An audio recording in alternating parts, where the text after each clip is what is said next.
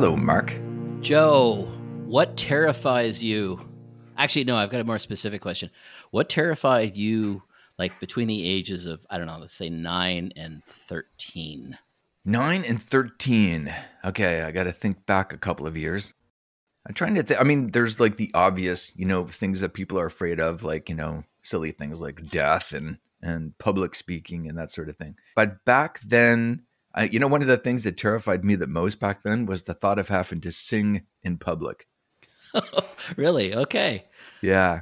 Yeah. And that didn't go away until just a few weeks ago. Now I'm like, okay with singing in public. So, well, you're much more grounded than me. Oh, because I was terrified of vampires. I actually slept vampires. Yeah, I saw Salem's Lot about that time. I can't remember what year, how old I was, but I saw Salem's Lot, and I was like, well, shit, that's a problem. Oh, sorry, I don't normally swear, but that's actually how I felt as a 12-year-old. So much for the clean. Yeah, so much. Our podcast. Oh well, yeah, well done. And I was like, you know what? I think I'll hedge my bets here. I'll have a little garlic next to me when I sleep because I didn't have a cross available.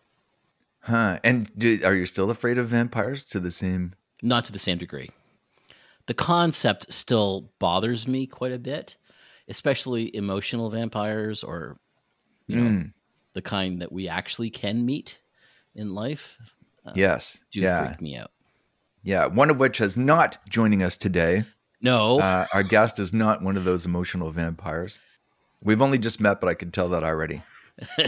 Yeah, not at all. Not an emotional vampire. But my question would be not what terrifies you from the age of 9 to 13, but what still terrifies you to this day. And it would be the film that we're going to talk about today, The Thing. John Carpenter's Thing. Yeah. And we will get to that. But first of all, just to identify you, Timothy S. Johnston. What does the S stand for? My middle initial and my middle name, Sefton, named after my father. That is a great name. Thank you so much, sir. Yeah. And thank you for having me today, too. I'm honored. Okay, so before we go any further, what else can you tell us about yourself? And you're a writer like us, and give us the whole spiel. Well, that's a big question. It's a deep question as well. So, born in 1970, raised here in London, raised on Detroit television, science fiction movies of the 70s. Soylent Green, Rollerball, Planet of the Apes, The Omega Man. Oh, wow. All the best science fiction movies growing up in the 70s. Silent Running. And then during that time, also fell in love with great authors. Edgar Allan Poe, Isaac Asimov, Robert Heinlein, and Stephen King a little later. And just totally and absolutely fell in love with the genre growing up here in London.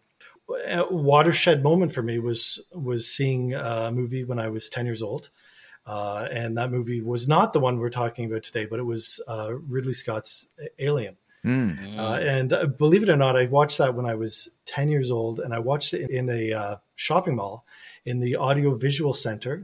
They had it on a VHS tape, Betamax tape, and it was playing on constant repeat. And so every day at lunch, I would go across the street and I would watch Alien in this mall in 10-minute segments. And I saw it out of order. And so I had to piece it together in my mind. Wow. But the chestburster sequence, all that, I saw that much, much later. I actually saw the film in its entirety in the correct order. But it was a watershed film for me. It had a huge impact on me. And later on, when I was about 13, I read Jaws. I read The Exorcist. I read The Amityville Horror. And shortly after that, I saw The Thing on a top-loading VHS tape at one of my brother's friends' houses because it was a restricted film. And, of course, we couldn't rent. I was only 13, 14 years old at the time. Even younger, 12 or 13 at the time. And could not rent those. So I had to go over to my brother's friend's house to watch this. And it was a pivotal moment for me watching The Thing. John Carpenter's The Thing. And he was already a name in my household because of Kurt Russell in Escape from New York. Also The Fog. Snake Plissken. Snake Plissken, iconic character that those two created, Carpenter and Russell. Perhaps one of the greatest director-actor combinations of all time, those two. And so it was a watershed moment for me. Actually, before watching The Thing, I had actually read it. In 1981, the novelization came out. I can't remember if I read it in late 81. I can't remember if I read it in late 81 or early 82. Okay, I'm gonna stop you there though, because before we get more into the thing, and we will, and because of all the other movies that you mentioned, Mark, brace yourself. This is going to be a 3-hour podcast. Okay, yeah, that's fine. I want to know more about you as a writer, and like in your career to date. Tell us about that, and then we'll get back to the thing.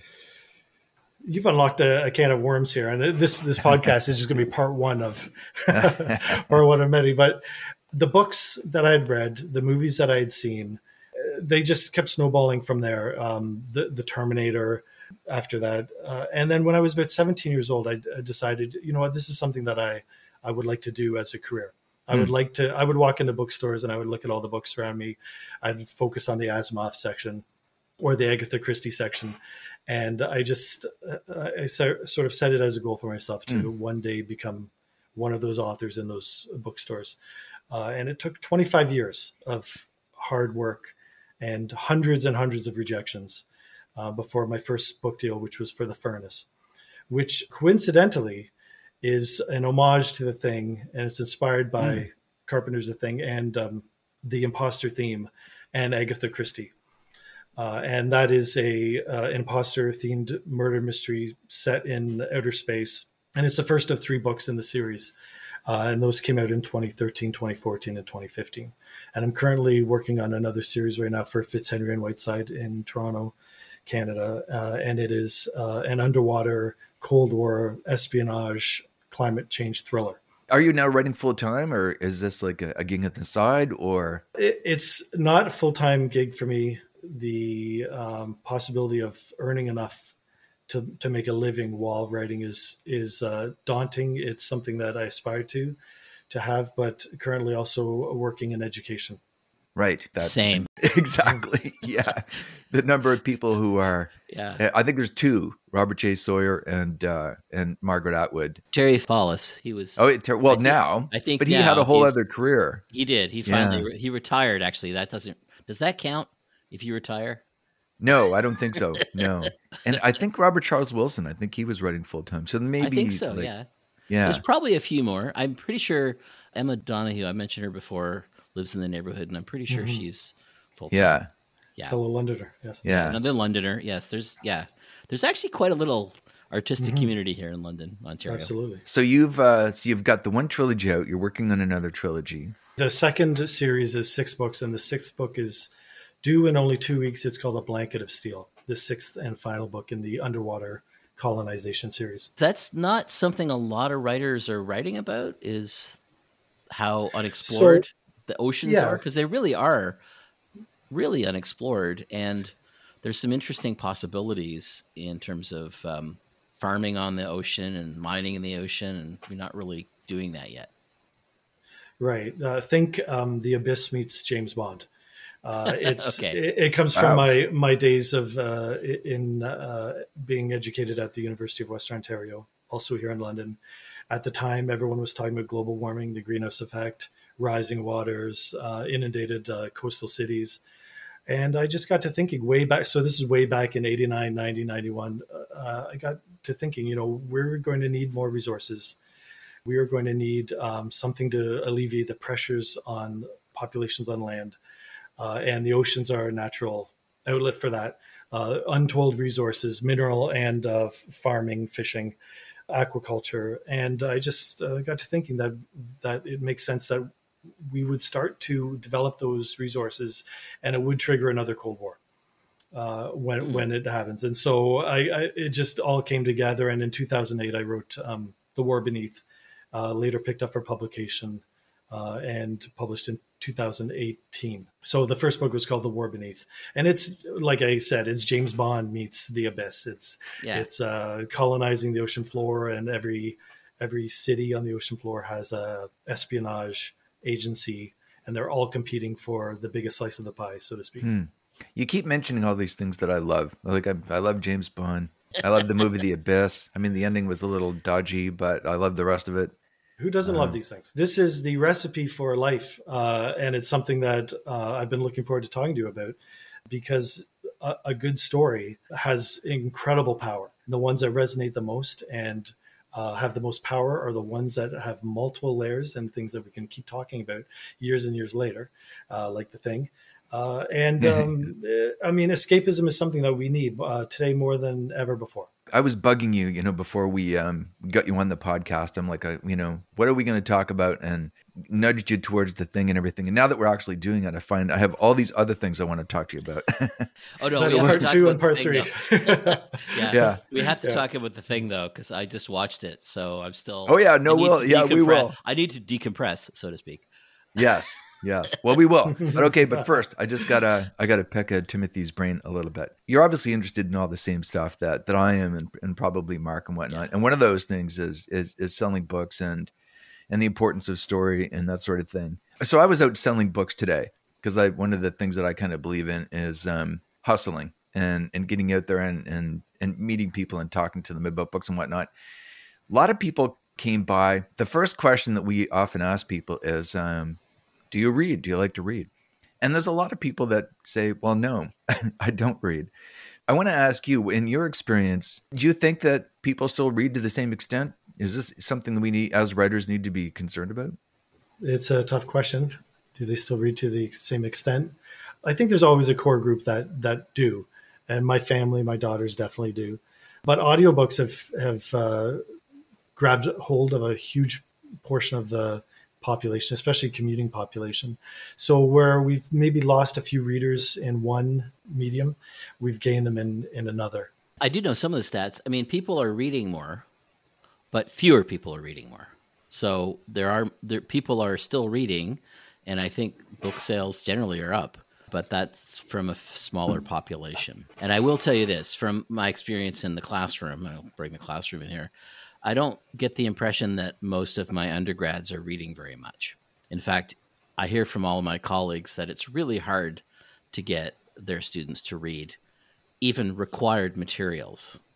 Mm-hmm. So I'm slightly concerned about that.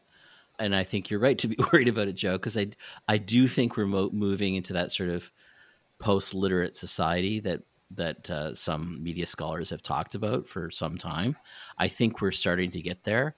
So, yeah, I think it's a reasonable question to be worried about.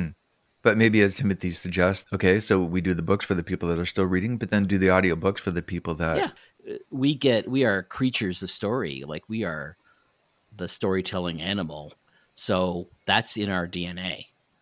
So that's never going to go away. We just find it, stories, reflected in different ways. Yeah, storytelling is key to society, key to escapism. And when I talk to creative writing groups or creative writing students, I don't talk about writing. I talk about storytelling, which is what Mark is mentioning now, and storytelling in all forms. So as a writer, I have to absorb storytelling, not just in books, but in movies and TV, graphic novels, also video games, which I find to be the most immersive form of storytelling that exists. And so my genre, because I write in this kind of speculative fiction thriller realm, my genre of games would be The Last of Us 1, The Last of Us 2, Alien Isolation, Prey. Those are the types of games that I find immersive. And the stories that are told in those games are absolutely incredible. And it's not one that a lot of people consider when they talk about storytelling, but it's one that is definitely on the rise. Yeah, I couldn't agree more. It's a bigger industry than the movie industry now, isn't it? Am I wrong on that? Absolutely. Yeah, Red Dead Redemption, when it was released, I think the opening weekend was $800 million for one game in 1 weekend. Yeah. Okay. Let's talk the thing, guys. I've been itching for this. Yeah. Come on, we're running out of time. Yeah. Good segue. So, story. What is it then about the thing that appeals to you so much? Well, there's another question that I could spend hours on this. So I mentioned when I was 12 or 13, I saw the thing, top loading VHS, had to go to my brother's friend's house, but I'd already read it first. The notions and themes that the story has appeal to me in ways that I've thought about ever since. First of all, the isolation, the environment. Just as a Canadian and Canadian author, everyone says Canadian authors are obsessed with the wilderness and remote, hostile locations. It might be true because it's true of me. And when I watch that movie, I feel a connection and a kinship with that. The feeling of isolation and character the way the characters are unveiled in this movie, I just absolutely love.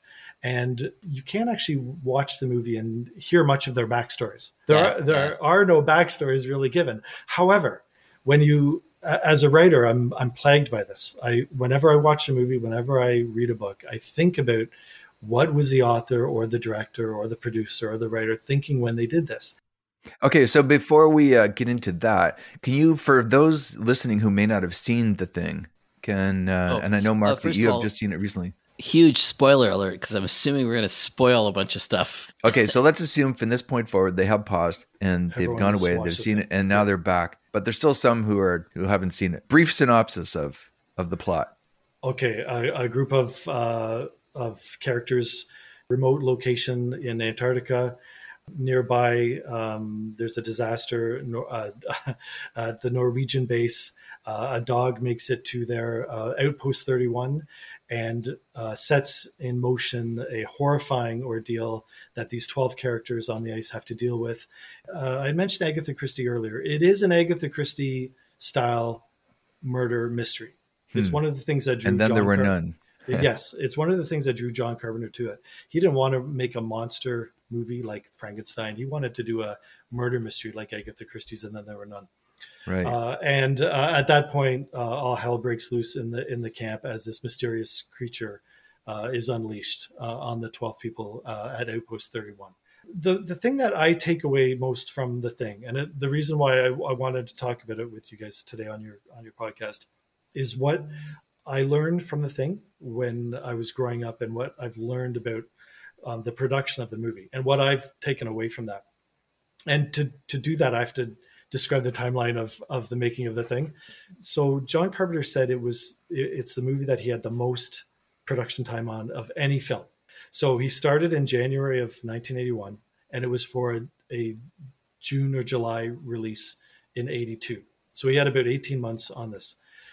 They began second unit filming in 1981 in the summer, in June on Juneau Icefield, filming the scenes of the dog running from the Norwegian base towards Outpost 31. So they began filming in second unit stuff in June of 81. Right. And they started building the sets in Stewart, British Columbia in the summer. So all the snow will fall, and then they're going to film that in the winter. So the snow is on the roofs of the set.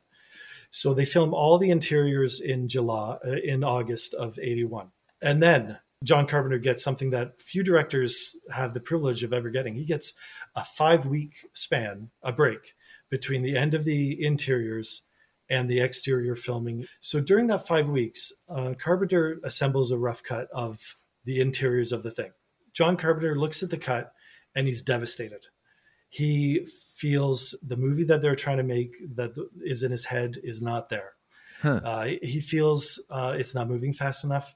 The power of this creature is not coming off. The assimilation, the taking over of people is not clear enough. The lesson that I get from this, and it's something I've thought about in great detail for years and years now, is John went to work eviscerating his own picture. He cut and he cut and he cut. The actors were not thrilled by that. They found out at the screening in summer of 82 when it came out. A lot of the actors were a little upset because there was all this, banter back and forth, Childs and Palmer and so on.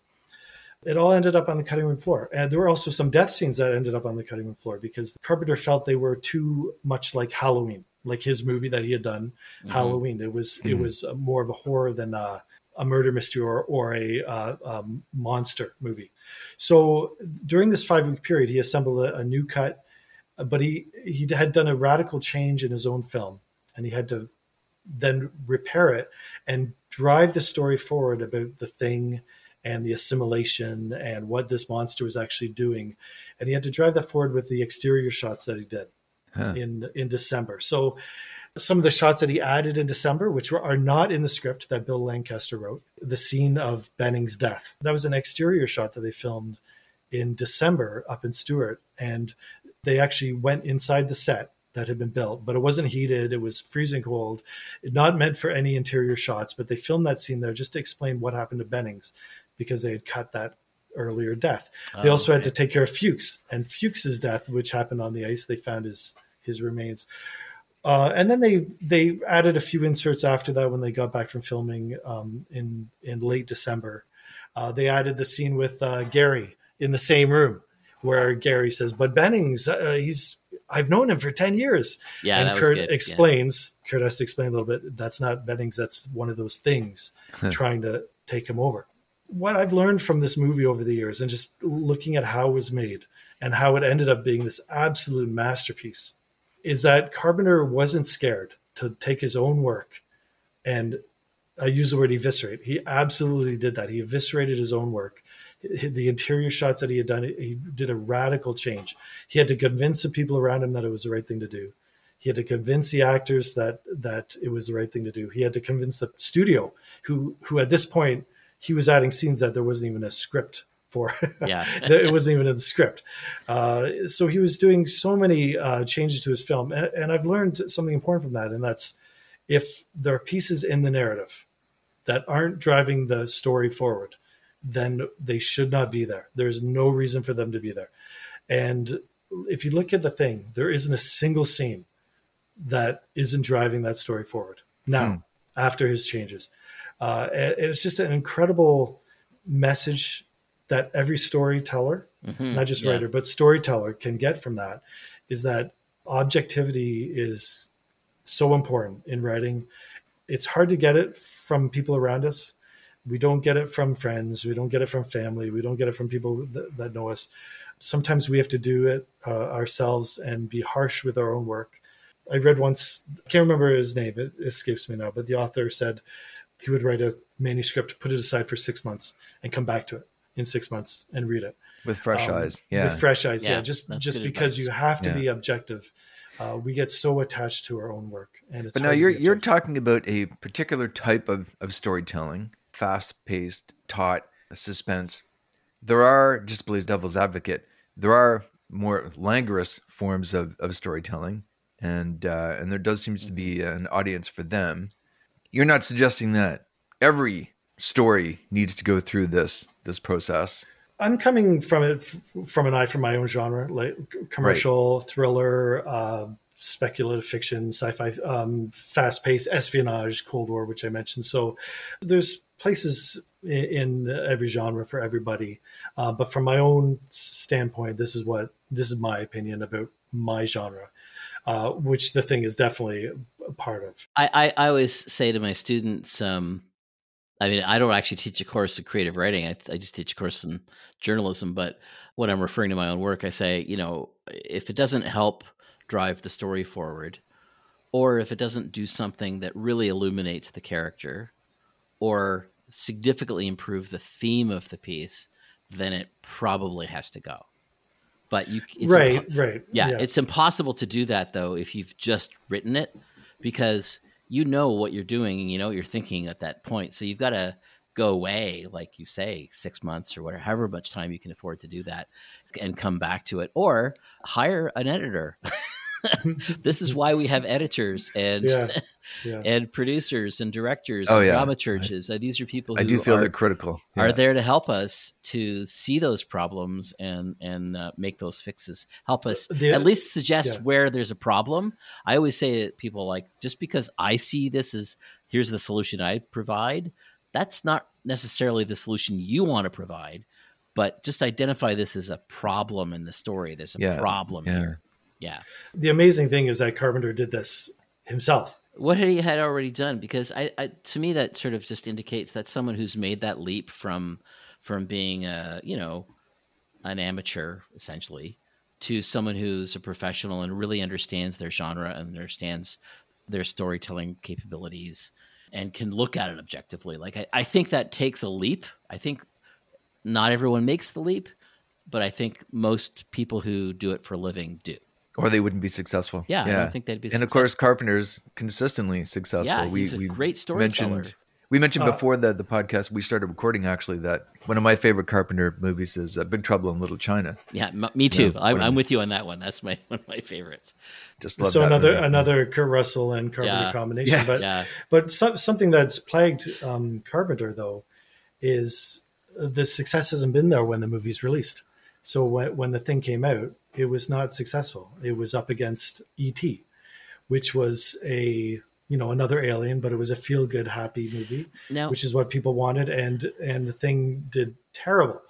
And it's only in later years that the audiences caught up to what Carpenter did, and now appreciates the movie to an extent which they could never have predicted back then.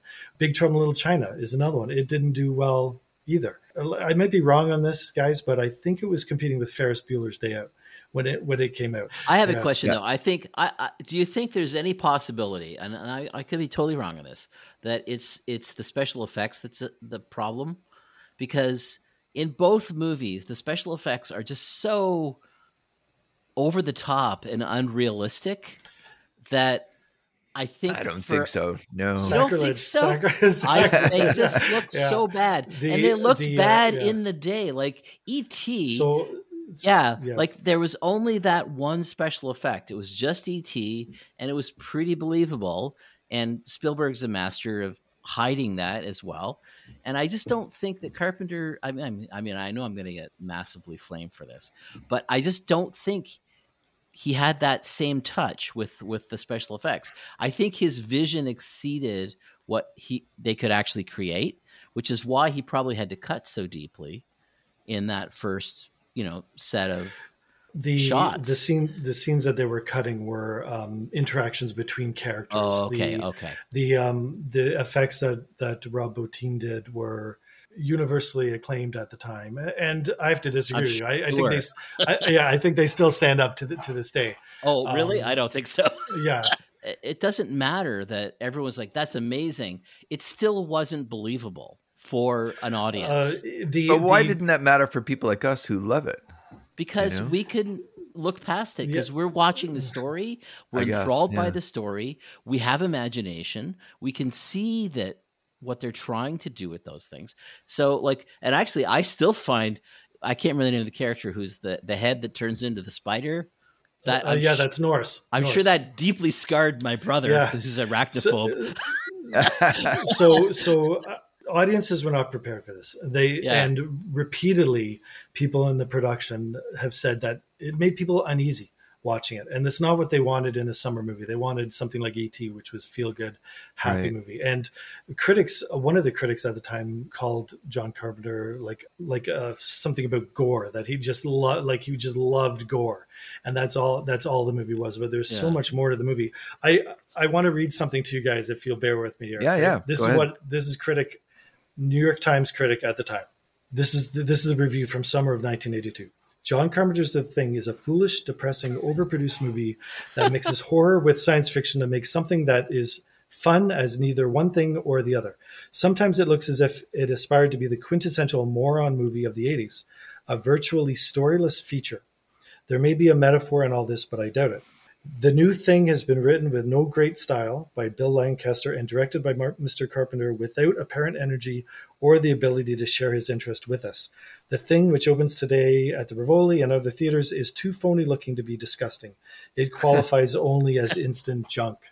Well, so I mean, this is audiences and critics at the time that just didn't get it. They didn't get the story. There are needles going into arms. There's scalpels going into bodies. There's dogs being shot in it. Yeah. It does make audiences very uneasy, but there's so much more to this at the time.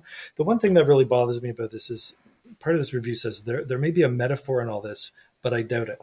The metaphor is on screen in front of everybody for everybody to see. It is, and it's on posters behind them in the rec room as well. It's there's World War II era posters about STDs in the background. And at the time that they were filming this, Carpenter and crew knew about HIV and the AIDS epidemic, which was on the rise in the early 80s. And they knew that this was a metaphor for that, was this fear, this paranoia of everybody at the station. The metaphor is there's also the metaphor of alienation. Sorry, no pun intended. Right. It's alienation, right? They're Right. alienated from their society to the point that they're living in this remote place, and then they're alienated from one another. They can't really even get along, even when it's literally life and death, and they can't get along. Mm-hmm. Wow. I mean, Now, how much of that is in the original short story that it was based on? yeah, Who it's Goes because There by actually, John so you know that Campbell. John Campbell wrote the short story that this is based on. Yes. This is, Yeah. Yeah. So he wrote that in 1938. Who Goes There? And I've read it as well, but not before I saw the thing, but after I saw the thing, I read it by John W. Campbell Jr. And it features a character named McCready. It features all the characters there. And then when they made the film called The Thing from Another Planet, it was a Howard Hawks production in the early 50s. It was a totally different story. It was more of a Frankenstein type monster movie. And when Carpenter decided to revisit it, they decided to take the Agatha Christie spin and then the Renan spin, but go back to the original with the original themes, the imposter theme, the paranoia. The thing could be this person next to me or this person next to me here, which is his original intention in making of the movie. And it's something that didn't come out in those first round of interiors that he filmed.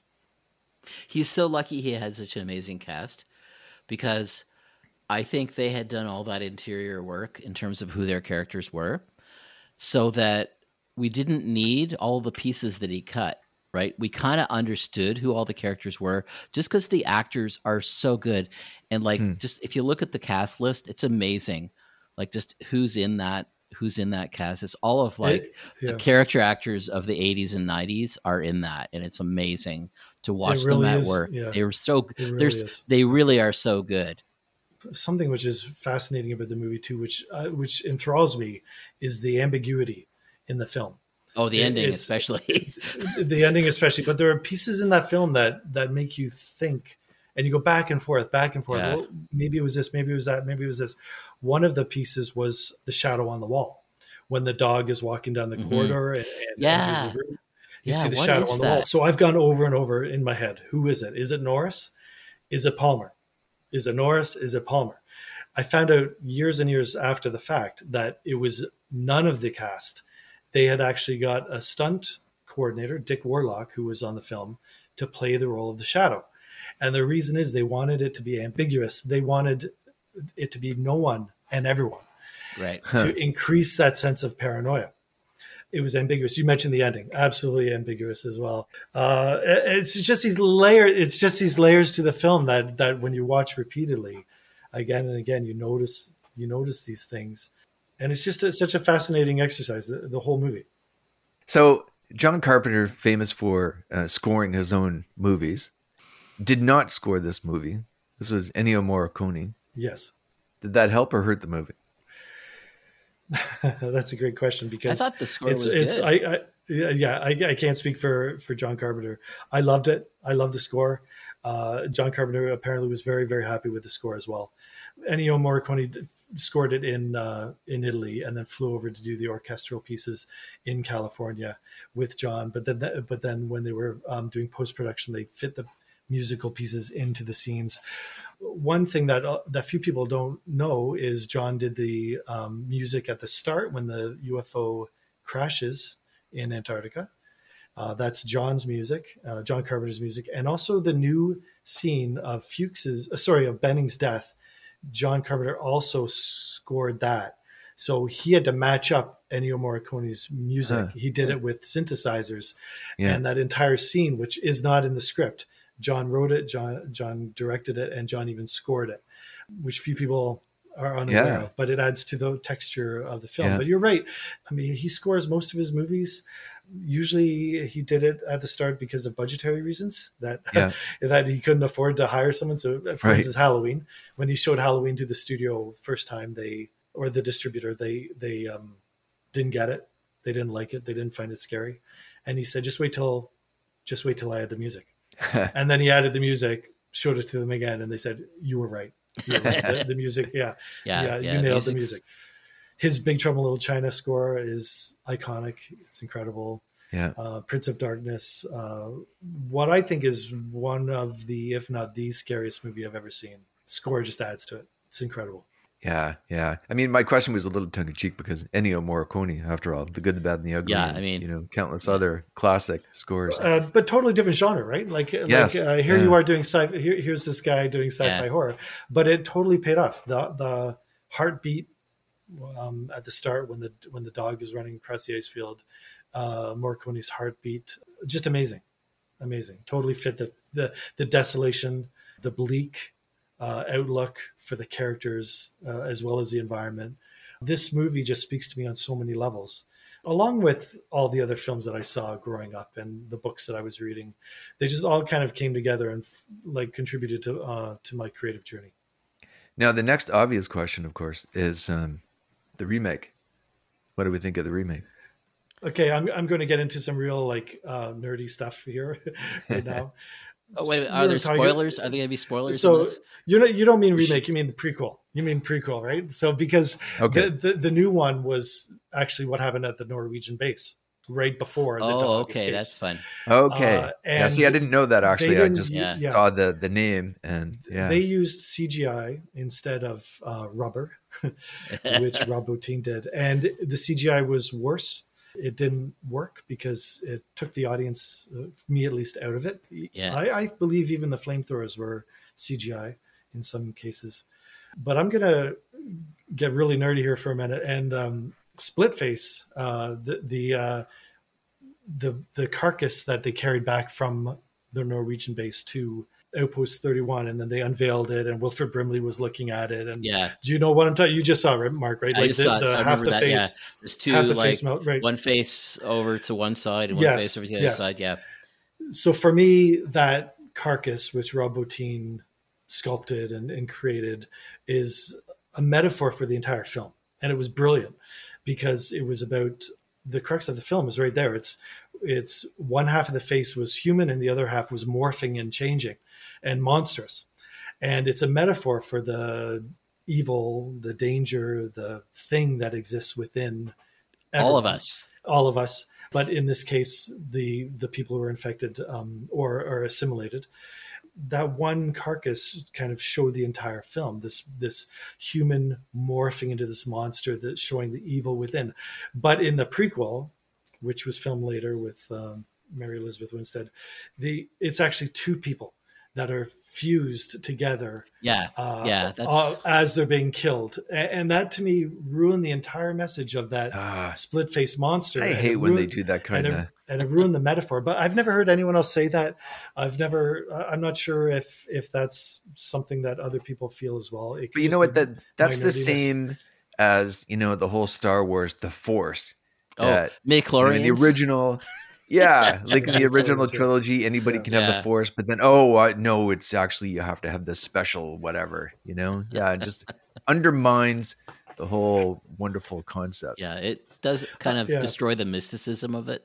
I do know people that resent and object to the concept of midichlorians. Yeah, well. So that was in Alaska where they did those ice field shots. And the rest of it was Stuart, BC, right? And this is amazing. This is amazing, Mark, is when they filmed the scenes of the dog running through across the Juneau ice field, they included a blue barrel. And the blue barrel, the dog running past the blue barrel, they connected it cleverly with Outpost 31, which they filmed in Stuart, BC, by adding some blue barrels to the outskirts of the outpost. So the dog running past the blue barrel in June in Alaska suddenly connected to the dog running past the blue barrel in Stuart, British Columbia, 6 months later. Wow. Right. And it was seamless and it was incredible. Yeah, it was really good. It was well done. Viewers had no idea that there's two different locations separated by thousands of kilometers. It was well done. Because to the point that when I watched the end credits because I knew we were going to be talking. So that's how I knew John Campbell wrote the short story because I saw, based on what? Oh my God, I didn't know that it was filmed in Stuart, BC. And then I saw Juneau. I was like, that's how they did that. But God, it was well done. The concept of cutting the fat, getting rid of everything that doesn't drive the story forward, is something that I've taken with me to with my own writing. And whenever an editor says to me, do we really need this line? Or can you cut this paragraph down by a third? Because it's really like, I listen to those comments. I don't ignore them. I take them to heart. And I say to myself, when in doubt, cut it out. I say that all the time when I'm writing, and then when I'm editing, and when I read the editor's line edits, and when I read the editor's story edits. When in doubt, cut it out. And there are films that follow that to a T. Ridley Scott's Alien is one of them. You know, like every single scene in that movie is just driving that story forward.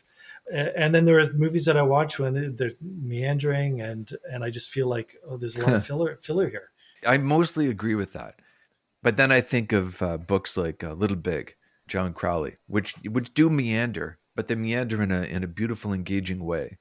But I think for the genre that you're talking about. Yeah. There's an audience for what you're talking about, for sure. Now, like so many of the things that we talk about in this podcast, I had meant to get to this movie before the recording. Life didn't work out that way. But now I'm like super jazzed to watch it over the next little bit. So really looking forward to that. The Thing prequel has its merits as well.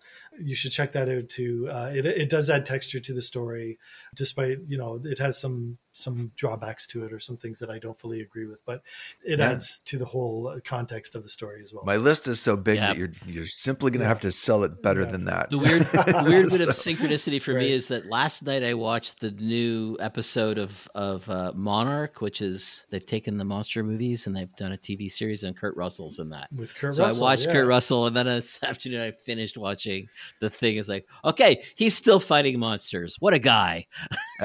Listen, Kurt Russell is a living legend. And if I was in charge of a movie studio, I would be grabbing Carpenter and Russell and just throwing money at them and saying, please anything you want, you do it. You do it. Exactly.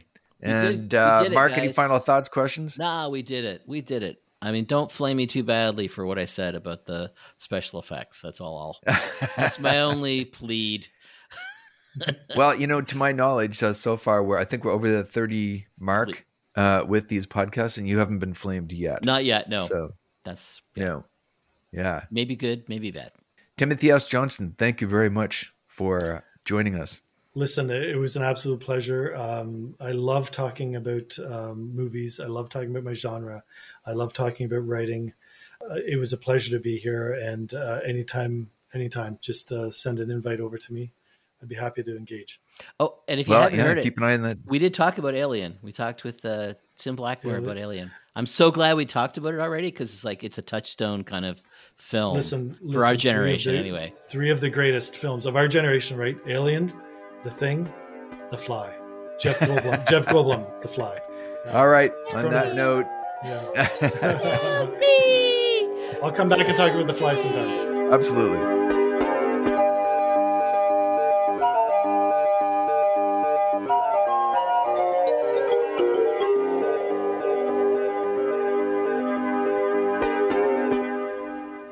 You've been listening to Recreative, a podcast about creativity. Talking to creative people from every walk of life about the art that inspires them. And you're probably wondering, how can I support this podcast? I am wondering, Joe, how can I support this podcast? I mean, apart from being on it. There's no advertisements in this podcast. There's no tip jars. There's nothing about like buying us a coffee or anything like that. But there is a way that you can support us. And what is that? It's not about supporting us. It's about supporting the people that we're talking to. I think most of the people we've talked to are artists of some description, and they probably have some kind of artistic product that you could buy.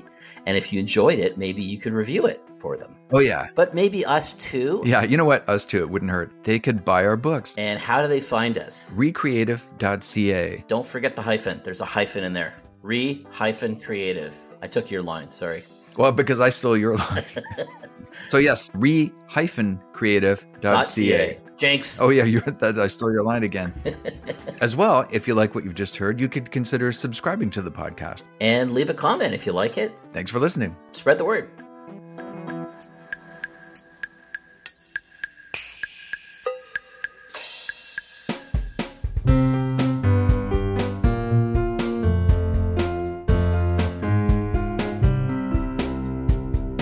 Recreative is produced by Mark Rayner and Joe Mahoney. Technical production and music by Joe Mahoney, web design by Mark Rayner. Kira Mahoney edited this episode. Show notes and all episodes are available at recreative.ca. That's re-creative.ca. Drop us a line at joemahoney@donovanstreetpress.com. We'd love to hear from you. Thanks for listening.